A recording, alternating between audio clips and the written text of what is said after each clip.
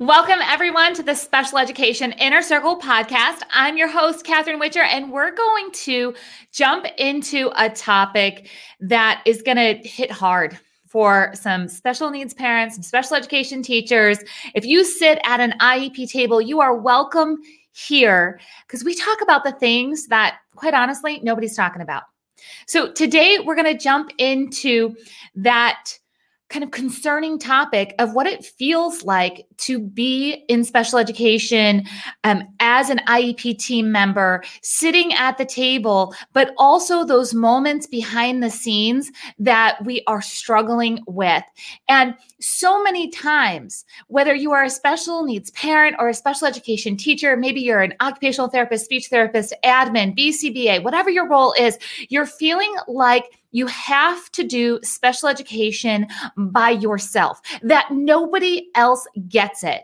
Have you felt that way? Do you hear yourself saying that sometimes, where you just know in your gut that nobody gets it the way that you get it?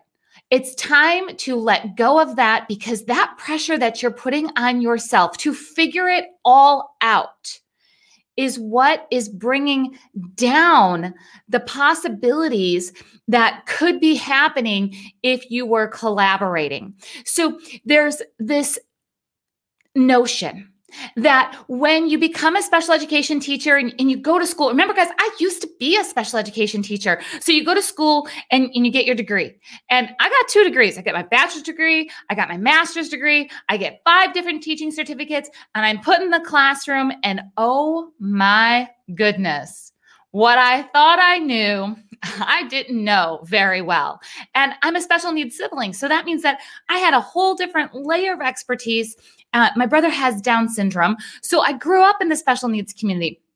So I understood a lot from the parent side, and I was brand new to this teacher side, and I felt like I was expected to know it all. So here are there's 3 things, right? There's 3 things that we can do to really take off the pressure of doing special education alone and jump into a whole different level. People ask me all the time, why am I so excited about special education? After 20 plus years of writing IEPs, how could I have so much passion, enthusiasm, creativity? It's because I'm not doing it alone. In fact, I built an entire community. If you haven't heard of Master IEP Coaches, you're going to want to jump over to masteriepcoach.com and just see what's happening inside of the Master IEP Coach community. And maybe it's going to be the right community for you. But let's start with where you're at right now. Every one of you listening, whether you're a parent, a teacher, a therapist, an admin, you have expertise, and it's time for you to own that and lean into that. I'm going to tell you right now that when you connect with people who have that same level of expertise and more expertise than you in an area that you love, you will start to spark that joy that you've been looking for. You're going to find that energy that has been missing. So, for example, I've got Master IEP coaches that love technology, and they surround themselves with other parents, teachers, and therapists who are all about technology. They get to be nerds together, all about technology and how to help use tech to move a child forward in their IEPs. Me, I love IEP goals. I know some of you guys are like, no way. I couldn't spend all day writing IEP goals, coming up with different IEP goal ideas. I love it. So I surround myself with people who are on the same page with me and have different experiences that we can share and collaborate on how to make IEP goals better so every child can be prepared for further education, employment, independent living. I have Master IEP coaches who are so passionate about parent input statements. That's something that I love to teach, but now that I don't work with clients one-on-one, I'm not helping parents develop them one-on-one, but I've got Master IEP coaches that love it. They're collaborating with each other, and they're collaborating with parents, and they're helping create these vision statements that create a whole new future for our special needs community. So there's different areas of special education. Maybe it's behavior plans. Maybe it's data.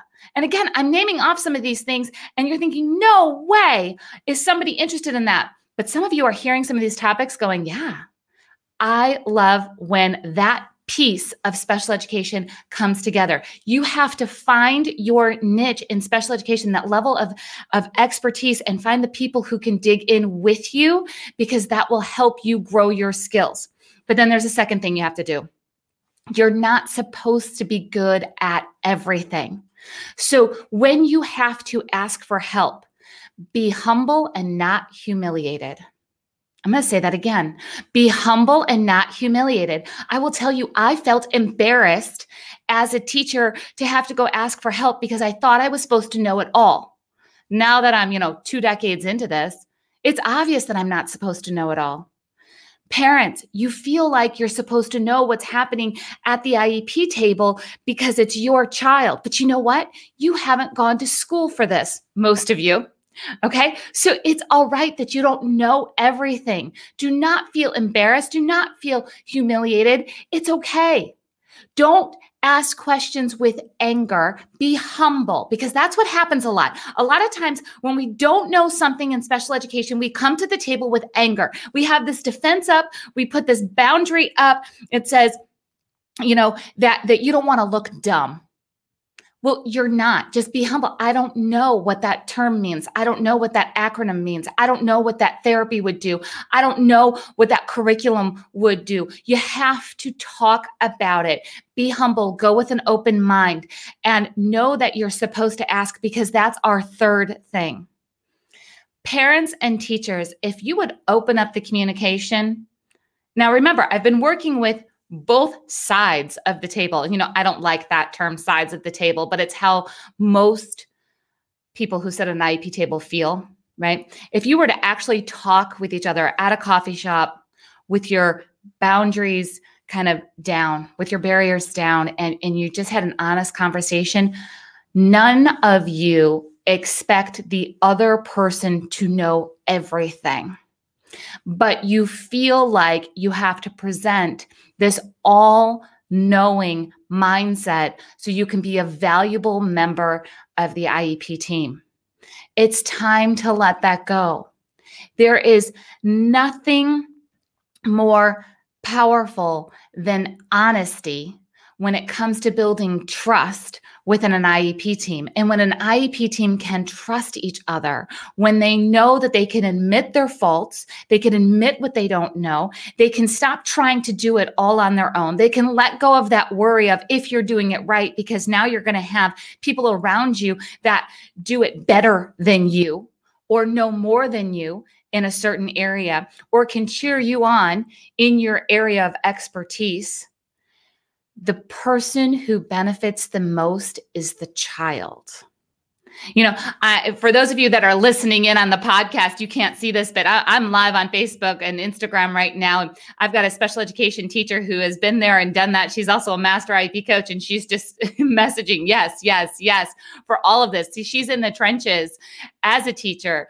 She's also working with parents. She's hearing the same thing, but we don't talk about it out in the open. Teachers might talk to teachers about this sometimes, and parents talk to parents about this sometimes, but we need to talk about it more, and we need to talk about it together. There was a parent who came to me when I was a teacher and said, I don't expect my child to have a good day every day. I don't expect everything to go right all the time, but I do expect you to tell me when things are going wrong.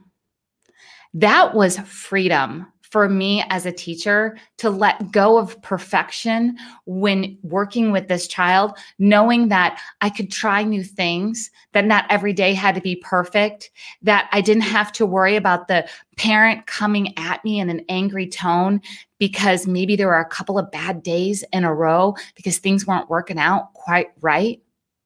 So what do you need to do to really start to build the collaboration and the connection that you need so you can be the best person that you can be on the IEP team? Who do you need to connect with? Who do you need to surround yourself with? It says that we become like the 5 people that we hang around with most. Well, let's think about that in our special needs community. There's a whole lot of complaining. There's a whole lot of ego. There's a whole lot of guard up. There's a whole lot of negativity that just happens in our special education community, both on the parent side and on the professional side.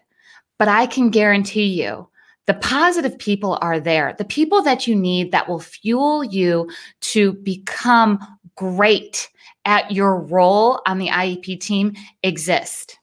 If you need to find those people, I'm going to encourage you to go to specialedinnercircle.com. I'll make sure that the link is there in the show notes, but specialedinnercircle.com. That's where parents and teachers are doing exactly what we're talking about. If you can find these people in person, even better. But I want you to remember these things. 1, you have expertise that you need to lean into and find the people who find the same joy in that area so you can grow your expertise. I want you to be humble and not humiliated. Go ask for help and start that conversation between parents and teachers about how it's okay not to know it all, but you can't fake it. You can't pretend to know it all and then do a disservice for the child. You need to lean in, get that information that you need so you can build that IEP that prepares a child for further education, employment, and independent living. And remember, if you can't find those people, I've got people for you that are waiting inside the specialedinnercircle.com, because you should not be doing special education alone. That's how we have too many tears, too much stress, too much burnout, too much turnover, too many disappointments when we try to do it alone. So decide that you're done today trying to do special ed alone and find the people that you need so special education becomes more of a joyful experience than a heavy weight.